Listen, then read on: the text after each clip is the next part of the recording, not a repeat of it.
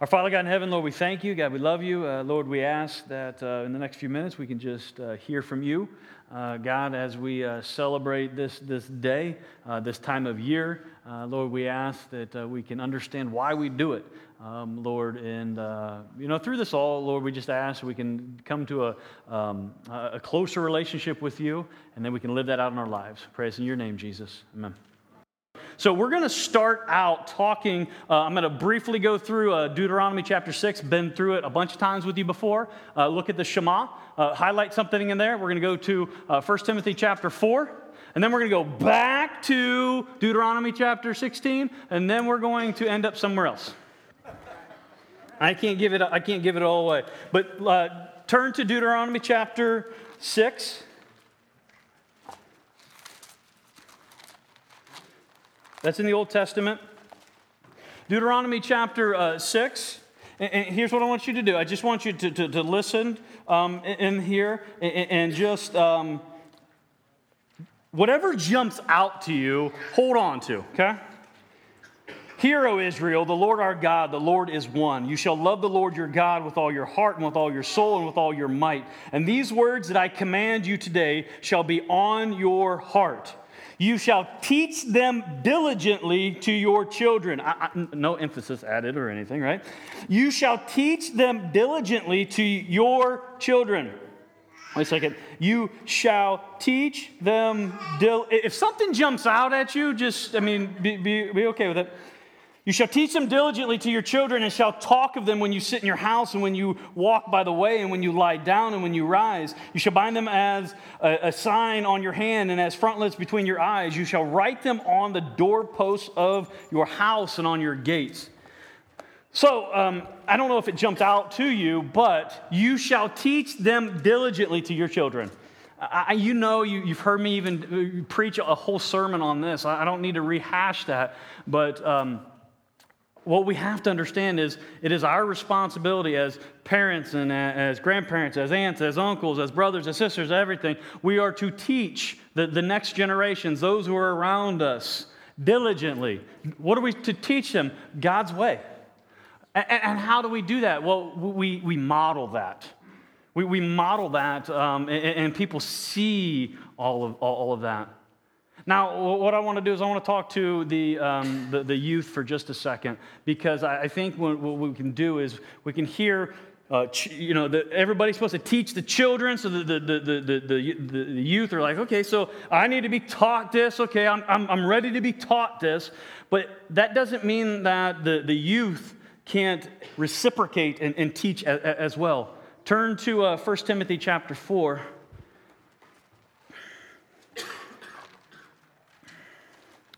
1 Timothy chapter 4, one of my favorite portions of Scripture. You all know this is where I get the we train, we don't try, because we train in godliness. But beyond that, in verse 12, Paul tells Timothy this: let no one despise you for your youth.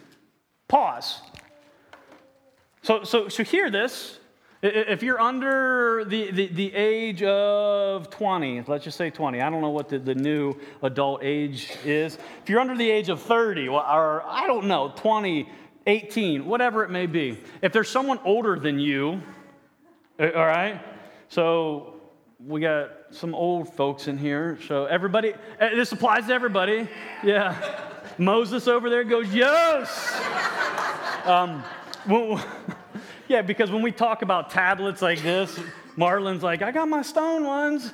But hear this. What we need to understand is Paul is talking to young Timothy. It's thought that Timothy might have been in his late teens, early 20s, whatever it is. But there was some talk, or there was some contention about, oh, he's just too young. He can't really speak the wisdom of God. And what Paul is telling Timothy here is, like, let no one despise you.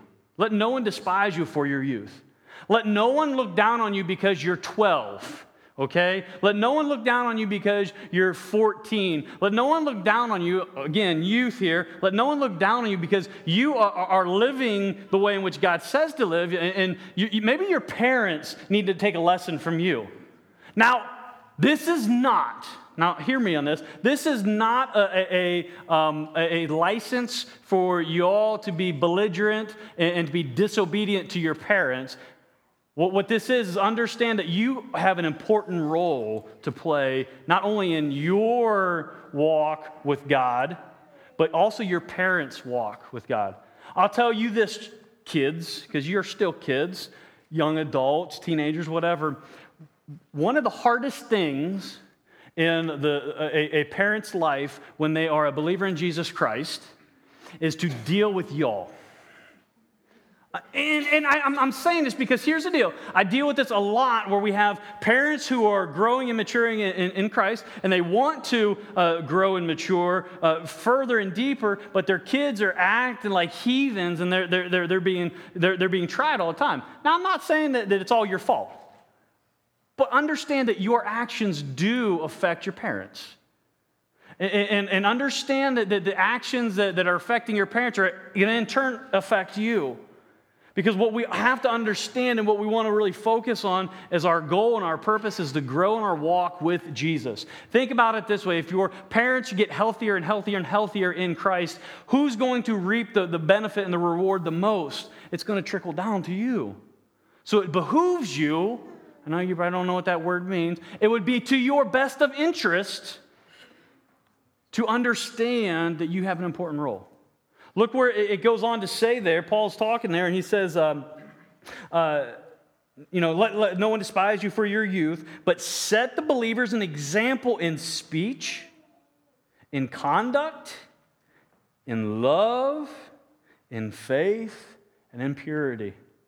If you want to know, teenagers, if you want to know how you can grow in your relationship with God, right here's a good list that you can kind of focus on. How am I doing in my speech? Is what is coming out of my mouth pleasing to God? How about this? Well, maybe I don't say anything bad because I don't really say anything at all. Is what you're posting on Twittergram or Instabook or whatever all those things are, flashcards and Gizmo, whatever, is that pleasing to God? Is that a good example? What about in conduct? How are you acting? When your parents tell you to do something, are you giving them lip? The parents don't weigh in here. In love. Now, this is not love like is defined by the world.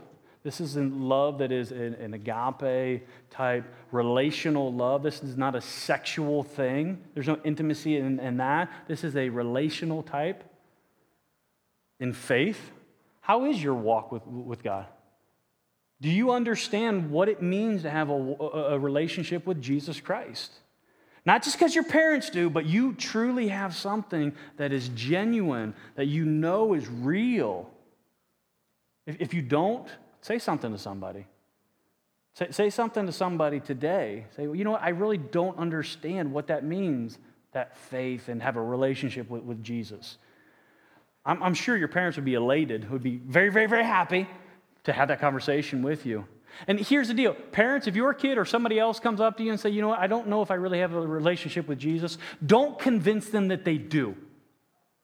Don't try to say, oh, you've been in church. No, here's the deal. Don't convince them that they do. Walk with them to make sure that they do. Because the worst thing that we can do as parents is we can convince our children that you know who Jesus is. Come on now. Because what happens is, well, we don't want anybody to see that, you know, my kid doesn't know who Jesus is.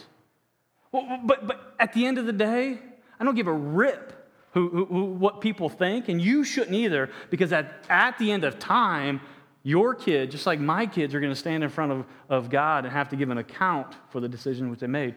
The most important decision is their decision with Jesus. What are they going to do with that? So don't convince them. Don't convince them that they are a Christian. Let them walk out that and walk with them to get to that, so they can come to that conclusion on their own. Because at the end, I know you can be the best mom, best dad. At the end of time, you are not going to be standing beside your child in judgment. Your child's going to stand alone. I'm going to stand alone. We're all going to stand alone and have to give an account for that. So understand that and be sympathetic to that. And I think that's part of this understanding that they're teaching, and we're growing them up in the way of God. So, kids, don't be afraid. Don't be afraid. And this is where we started out with, we're hooting and hollering about our favorite sports team and football and all this other stuff. Great. That's awesome. Be excited, be passionate about that. But don't let the excitement, the passion about what eternally matters wane in your life. Don't let it be dismissed. And I love that how important this was to God and how important it was to God's people. That you can't let the excitement, you can't let it simmer down. Who remembers the old Saturday Night Live skit with the Simadana? Simadana, right? I love the one when Garth Brooks was on there and he was doing that. Simadana. Anyhow, Google it, fine. Don't let our enthusiasm about who Christ is and what he has done and how God has set us free, don't let it simmer in our lives. Actually, let's turn the heat up and let's learn as a body of believers that it's okay to be happy when you come to church. It's okay to be happy in church. Well, I'm dealing with stuff. Fine. When you're dealing with stuff, you don't have to mope around. Because when you mope around, well, all you're doing is you're advertising for the devil. The devil's got the best of you. Can you deal with your things? Yes, deal with it. Make your worries known to your brother and to your sister. Brothers, sisters, what I'm telling you, don't be so stone-faced like no one wants to come up and mess with you. If I stand here with my arms crossed like this, no one's going to come and tell me their problems because I don't want to deal with it. Well, come on now. What are we coming together for? I mean, I know you love seeing the beautiful guy up here and everything. I just choked it myself. Yes, Lord, I got you. I got you. But understand, we come together and we can be happy and joyful in that. And that's where I really want us what I want us to understand and what is going on this time of year. So we're doing the fall festival today, right? We saw the kids up here and all their crazy outfits and everything like that. We're not going to be one of these ones. I know all week long on Moody Radio, they're talking about, should we celebrate Halloween? And if we do, how... Whatever, I want to focus on who Jesus is, and if we can take something where people get all crazy and they sugar your kids up, fine, whatever. But let's redeem it, and we can make it a good time. So what I want us to stress is the time of year. It's this time of harvest. That's what a fall festival is. It's celebrating harvest. And God, he instituted some times and some what are called feasts to his people to remember these times of celebration. Turn to Deuteronomy chapter 16. Excuse me. In Deuteronomy chapter 16, we're going to see something interesting here. Deuteronomy chapter 16, chapter 16, verse 9. Now, what I want to do is I want us to look at this particular feast. This one feast is one of three major feasts that were instituted by God to his people that everybody was supposed to come together and observe. This feast here is called the Feast of Weeks. It's also known as the Feast of Harvest. So this is like at the end of their growing season, the harvest time, they're celebrating. What are they celebrating? We're going to see that they're celebrating the harvest. Look here. Verse 9, you shall count 7 weeks. Begin to count the 7 weeks from the time the sickle is first put into the standing grain. Then you shall keep the Feast of Weeks to the Lord your God, which with the tribute of a freewill offering from your hand, from which you shall give as the Lord your God blesses you. Not going to focus a lot on that, but here's the deal. God gives to you so you can give and show him that, hey, God, I know everything you've given to me. I want to show I'm trusting in you with it. There is a lot that can be said of that. But understand that God blesses, so we bless. And you shall rejoice before the Lord your God, you and your son and your daughter, your male servant, your female servant, the Levite who is within your towns, the sojourner, the fatherless, and the widow who are among you, at the place that the Lord your God will choose to make his name dwell there. You shall remember that you were a slave in Egypt, and you shall be careful to observe these statutes. So understand here, when Moses is writing this, he lists out all of these people, and what he is saying here essentially is that this feast is for everyone to observe. All to observe.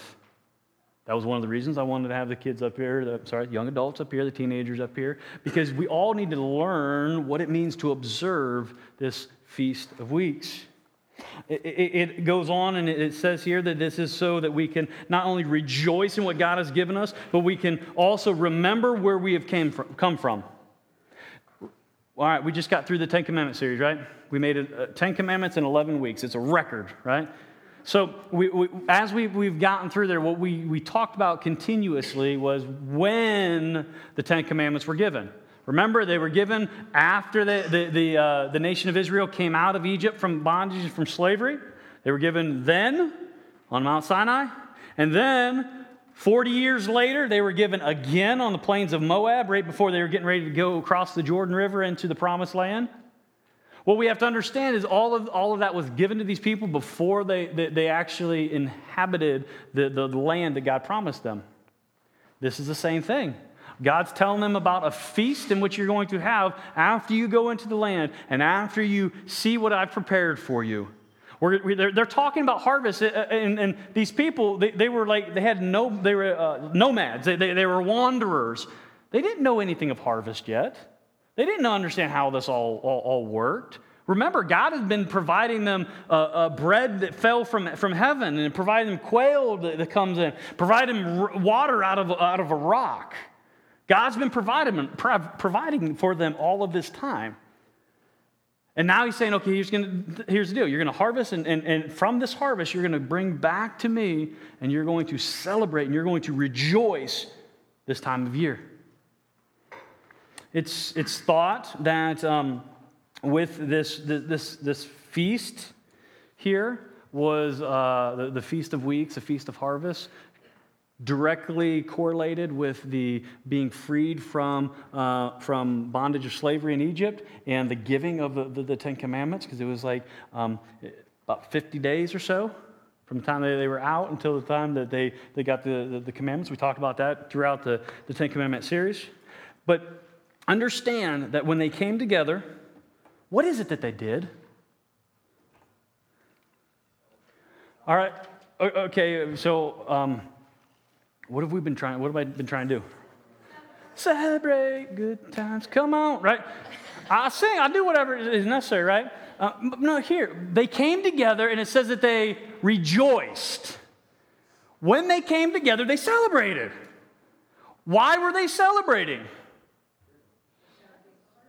Because God gave them what they needed, absolutely. They were celebrating the provision of God, but they were also celebrating where they had come from. Just think about that for a second. Everyone in here, just think about that. Do you have something to celebrate? What God has given you and where God has brought you from? You don't have to answer that out loud, but think about that. Do you have something to celebrate? If you're like, not so much, I don't know. Reassess where you stand with God. Because if you cannot celebrate this new life in which He has given you, the life that is what Jesus says, that I've come to give life and life abundantly, not only life here, but when the end of time comes and everybody's, doomsday preppers are all in their bunkers, we're out there going, come on, Jesus, let's go. Are you able to be joyful and rejoicing in that? Or are you kind of like freaking out, like, I got to get my ammunition stash up. I got all my guns. I'm waiting for the big Holocaust or whatever, the Armageddon to come through. Zombie apocalypse. Uncle Si, and he says, a zombie apocalypse. Didn't know what an apocalypse is. I guess that's what rednecks does for you, right? But understand, there's an importance. There is something to celebrate. And what God was doing here, he was setting forth for his people, like, I'm going to give you what you need. And because I'm going to give you what you need to be joyful. It doesn't say it here, but I can read between the lines. Don't be a cranky Christian. Right? He's saying that there's something to rejoice. Now, in this, let's get down and I'll give you some facts or whatever, you guys, because you guys like to hear that kind of stuff. So the purpose of the Feast of Harvest was to express gratitude to God for the harvest. But it's also understanding, okay, thank you, God, for the harvest, for making it, but understand that it was totally his provision in doing it. Now, wait a second. What about the farmer that sowed all the seed and everything? Okay, but who gives the farmer the ability to do that? God. Who gives the rain? God. Who gives the sun? Right. Who gives the growth? God. So we're seeing all this. It kind of there's a main theme here, right? All provision comes from God. And he's saying this. He's saying, hey, remember that. As this time went on, and I know that you guys are all like on the edge of your seats because celebration, we're going to celebrate. This was something, like I said, it was one of three feasts, one of three major feasts, I should say, that happened throughout the year that the Jewish people would celebrate. When they come together, there was, the excitement couldn't be contained. It wasn't like kind of what we do, and please, I'm not knocking on y'all a little bit, but it's not like we come together and at moments we have spurts. No, there's a commotion because, look at our harvest. Because at the end of the day, they didn't have Taco Bell to run to it on the road if the harvest wasn't good, right? I was just talking with Marty. Marty was telling me about how some of the crop failure, and he's already talking to the insurance company about the damage and everything. That they didn't have that back then. If your crop failed, what was the result? You didn't eat, right? So they're saying, God has provided. Hallelujah. Thank you, Lord. And this was something that everyone did, from the littlest one to the biggest one, tallest one, oldest one, whatever. They celebrated this time. Now, this Feast of Weeks, this Feast of Harvest, is also known by another name in Greek. Let it sit for a second. Some of you are rolling through your Rolodex here. I smell the smoke. I get it. That's the fire in which we need, right? This feast was known also as Pentecost. Pentecost just means 50. All right? Well, what's the big deal? Well, I want us to look at something. Because you ask me, okay, yeah, Lee, you're saying that, we need to get together, we need to celebrate what God has given us, and we need to remember this. That's hard. How am I supposed to do that? How am I supposed to be joyful when my crop failed? Maybe it's not your crop, but there's something in your life you're like, that's not going right. How am I supposed to do this? I'll tell you, you're supposed to do this, and we're supposed to do this the same way in which the early church was able to do this. Turn with me to Acts chapter 2.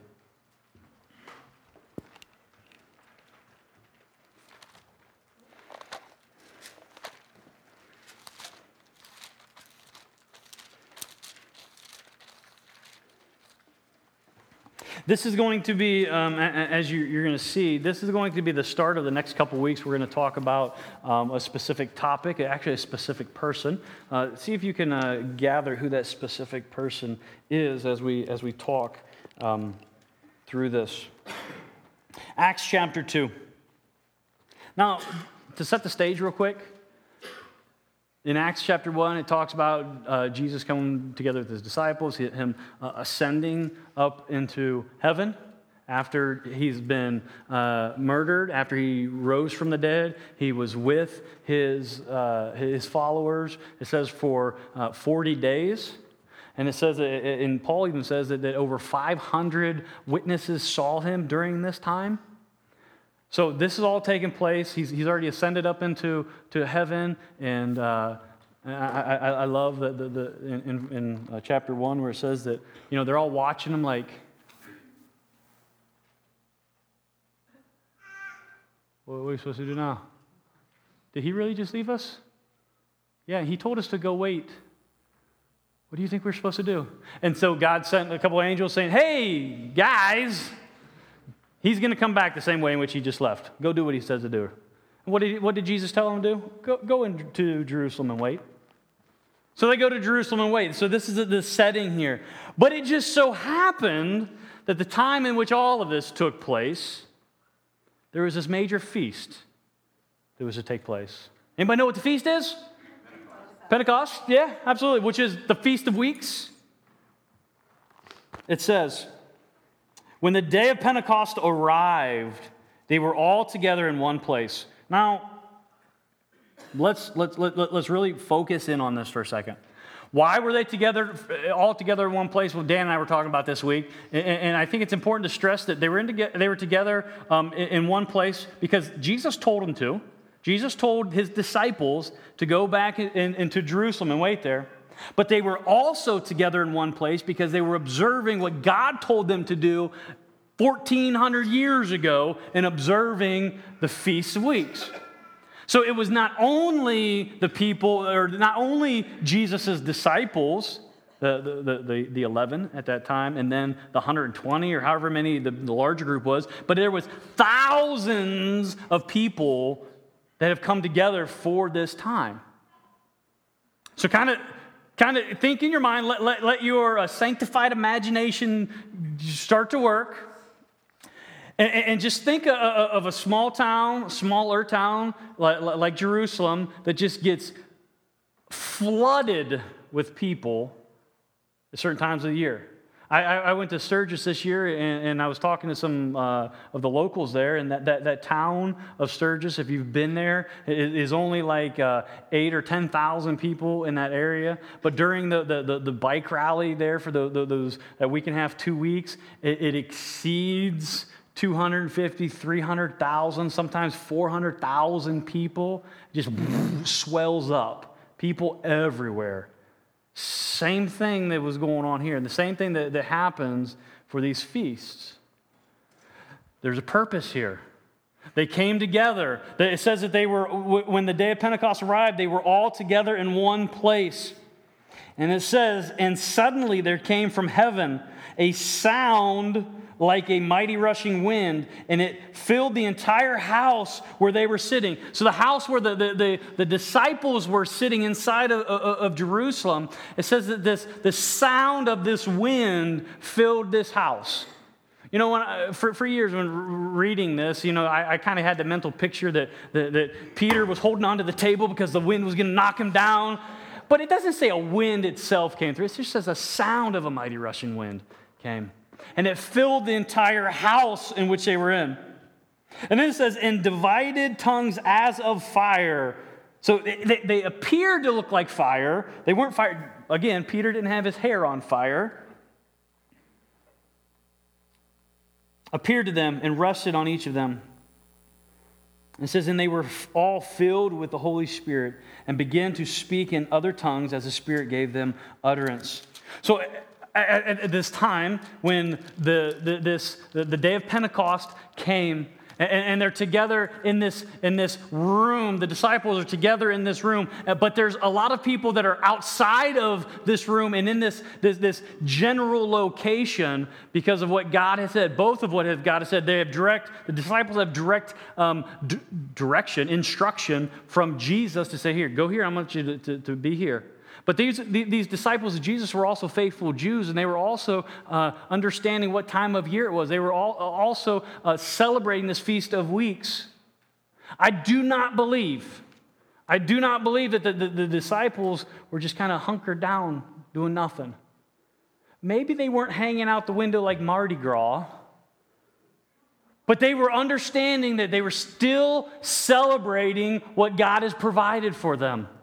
Even though their lives were turned upside down because Jesus was now ascended, they're still celebrating what God had given them.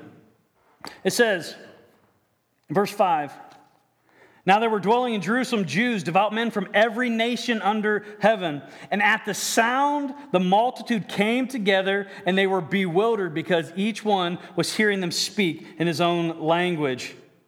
So remember, all of these people together, now that they hear the commotion amongst all of the celebration that's already going on. So think about that. There was already, and I guess what I can equate it to is kind of like when, again, I'll use the illustration of last year in the Clemson game, where the final touchdown was scored, and there was celebration. But there was even greater celebration, not only because the touchdown was scored, but now we're the national champions. So there was a greater intensity then. I look at the celebration that was taking place because of the Feast of Weeks, because of Pentecost, what was going on. There was celebration, but then there was something that was even more celebratory that was going on. So there was something of even greater intensity that was happening that got these people. It's kind of like all the people at Mardi Gras are going down the street and everything. They're seeing all this. And then there's even a greater commotion that's going on. It got their attention. And it says that when it got their attention, it says they heard each one of them speak in their own language. Now, I'm not going to get into was this a special language? What does it mean to speak in tongues and all that? We can talk about that at a later time. What I want to stress is everybody heard the message of God, and they were able to understand the message of God amidst all of this commotion. And they were amazed and astonished, saying, "Are not all these who are speaking Galileans? And how is it that we hear each of us in his own native tongue? Parthians and Medes and Elamites and residents of Mesopotamia and Judea and Cappadocia, Pontus, Asia, Phrygia, Pamphylia, West Virginia, Egypt, and part..." Oh, yours doesn't say that? I thought it was in there. Egypt and parts of Libya beyond or belonging to Cyrene and the visitors of Rome, both Jews, proselytes, Cretians, and Arabians. We hear them telling in our own tongue, what? The mighty works of God. So I get it. Sometimes some people go and try to explain what these tongues, that's fine, great, whatever, do your thing. But understand this, the most important part of this is what was being explained, not how it was being explained. It was the mighty works of God that were being communicated to these people. And they're all like, wow, I understand that. All were amazed and perplexed, saying to one another, "What does this mean?" But others, mocking, no one has any mockers in their life, right? But others mocking said, "They're just filled with new wine. It's just Aunt Sally, she's on the bottle again, you know." I love this because remember, and we're going to see here, and oh my goodness, we're like going later. Maybe we'll put part 2 to next week. But here's what I want us to see. The celebration was going on. And while the celebration was going on, the hearts of the people were prepared by God through celebration to receive the greatest gift in which you'll ever receive. Wait a second, Jesus is the greatest gift. Jesus says it's better that I go away from you so that the paraclete, the helper, can come. Because if Jesus would have stayed here on earth, he could be with some people because he could only be in one place one time, right? But he says, I got to go, and it's better that I go because the one that I'm sending, the Holy Spirit, is going to be with everyone. And it's not only going to be with everyone, it's going to dwell inside of everyone. The question that I said earlier is, some people say, well, how can I celebrate when stuff is going on in my life, when this crappy things are going on in my life? It's because if you're a believer in God, if you're a believer in Jesus Christ, the same Spirit that raised God from the dead, the same Spirit that raised Jesus from the dead, is the same Spirit that dwells inside of you. And this is what happened on the day of Pentecost. They were there celebrating. Their hearts were being prepared. I believe this. Their hearts were being prepared through celebration to receive this gift. So I think it's important for us to understand that as we celebrate, we're preparing our hearts for God to bless us. That doesn't mean that we celebrate so we receive blessings. What I want us to understand, I think we all should kind of focus in on here, is that God is a God that overcomes great obstacles and has. And we have something to celebrate. So why not celebrate what he's already done? Therefore, he gives us more to celebrate. Because if we're not celebrating what he's already done, why would he give us more to celebrate that we're not going to celebrate? That makes sense? It's kind of like your kids at Christmas, they open the gift and you're like, well, they're not like happy as because you spent weeks and weeks and some of you months getting the perfect gift and you're anticipating that time, and then they open it and they're like, and they play with the box instead of whatever it is that was inside the box. And everybody says, well, we should just buy them a whole bunch of boxes, right? Well, and then in yourself, you're like, well, I don't want them to give them anything else because they're not going to enjoy that. No, God's not like that. But what God is God wants us to enjoy him. God is most glorified in us when we're most satisfied in him. We show our satisfaction in him by celebrating what he's already given us. Doesn't mean we run around crazy. Some of y'all are crazy, but it doesn't mean that we all have to run around and go woohoo crazy and everything. But it does mean that we need to be joyful for what we've been given. And I believe that through that joy is where God is going to say, okay, he's faithful or she is faithful with what I've given. I'm going to give them more. Because celebration is a part of faithfulness. And it all comes down, are you being faithful with what God has already given you? Or are you taking what God has given you and you hoarding it away for yourself? I can't celebrate that because everybody will know what I've got. And I'm not going to share what I got. Well, then God says he's going to take away from you what you've got because you're not doing what he intended it to be used for. So understand that celebration, it's all a heart issue. God wants your heart. God wants what overflows out of you to be joyous to him. So when we come together, just again, I know this isn't going, this can be more like a dimmer switch.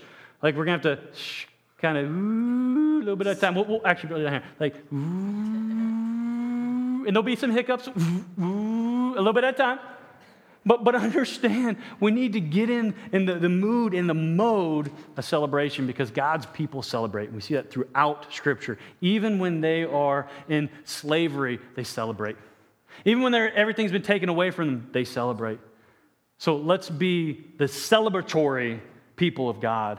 And I didn't say celibate. Some of you, yes, but celebratory. Celebratory. Let us celebrate what God has given us. We good? How are we going to celebrate what God has given us? Anybody want to yell it out? Tell others. Okay, there's one. How else? How can we celebrate in the next couple minutes here?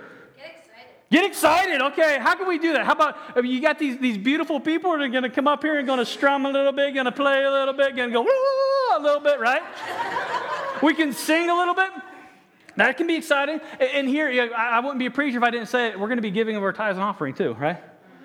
But that's an outpouring of what God has given us, celebrating what God has given us. Because at the end of the day, we can celebrate because we serve a God who, it says that he is the master, the owner of the cattle on 1,000 hills. He's got it all. And he wants to bless his kids.